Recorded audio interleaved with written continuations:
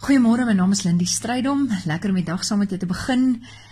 Ek het laasweek so 'n bietjie gesels oor compassionate participation, deelnemende medelee, wat nie net op 'n afstand kritiseer, oordeel en dan sommer goeie raad wil uitdeel, en ek het eintlik so 'n bietjie van 'n parallaksfout begaan, want ek kan nie mooi sien hoe dit lyk hier vanuit my hoek nie. Nee, ons wil nie net uit 'n hoek op of 'n afstand oordeel nie, ons wil gaan sit, ons wil gaan hoor die mense ware nood, en ook God se roepstem van hoe hy wil hê ons moet betrokke raak. So dis 'n deelnemende medelee, medelee wat nie net voel nie, wat nie net sien nie, maar wat werklik wil betrokke raak en deelneem.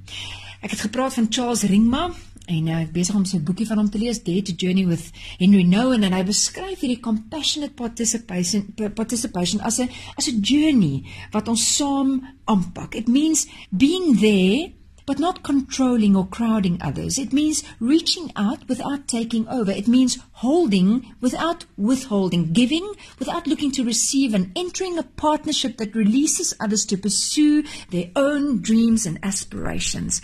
Ek dink hier is nogal vir ons 'n stretch, want ons wil ingaan, en as ek geld gee, het ek sekere voorwaardes, en as ek betrokke is, dan is dit op my termes, en ek wil sê hoe die dinge moet gebeur, maar as ek luister na hierdie beskrywing, dan is dit hoe God met my werk. Sy deelnemende medelee in my lewe beteken dat hy reis saam met my.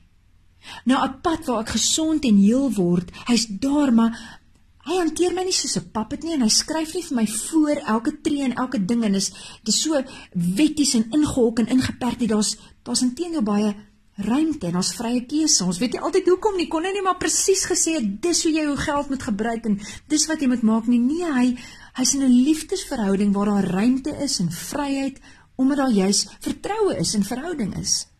En dis hoe ek met God se kinders wil werk, want dis hoe hy met my werk, entering a partnership, 'n verhouding en 'n vennootskap en 'n medewerkerskap, waar hy wil sien, ek is in verhouding met jou, maar ek wil sien dat jy jou drome en jou ideale bereik, sonder om vir jou voor te skryf en elke dingetjie vir jou te dikteer. Here, mag hy ons daarmee help, wanneer ons met die kinders werk.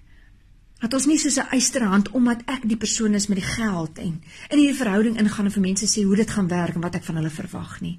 Maar dat ek 'n vennootskap sal betree, waar daar ruimte is vir keuse, en ruimte is waar iemand hulle drome, nie my drome en my ideale, omdat ek vir hulle wil voorskryf nie, waar hulle drome en ideale kan bereik. Ek storm nie in met goedkoop antwoorde, boor hulle seer, en ek gaan fiks hulle, dat hulle lewe lyk soos myne nie. Ek gaan sit en ek gaan hoor, en ek is in vennootskap om te sien dat hulle roeping, wat u vir hulle in gedagte het, sal vervul, en dat hulle elke gawe en talent ten volle sal gebruik, omdat hulle antwoord op u, wat hulle roep.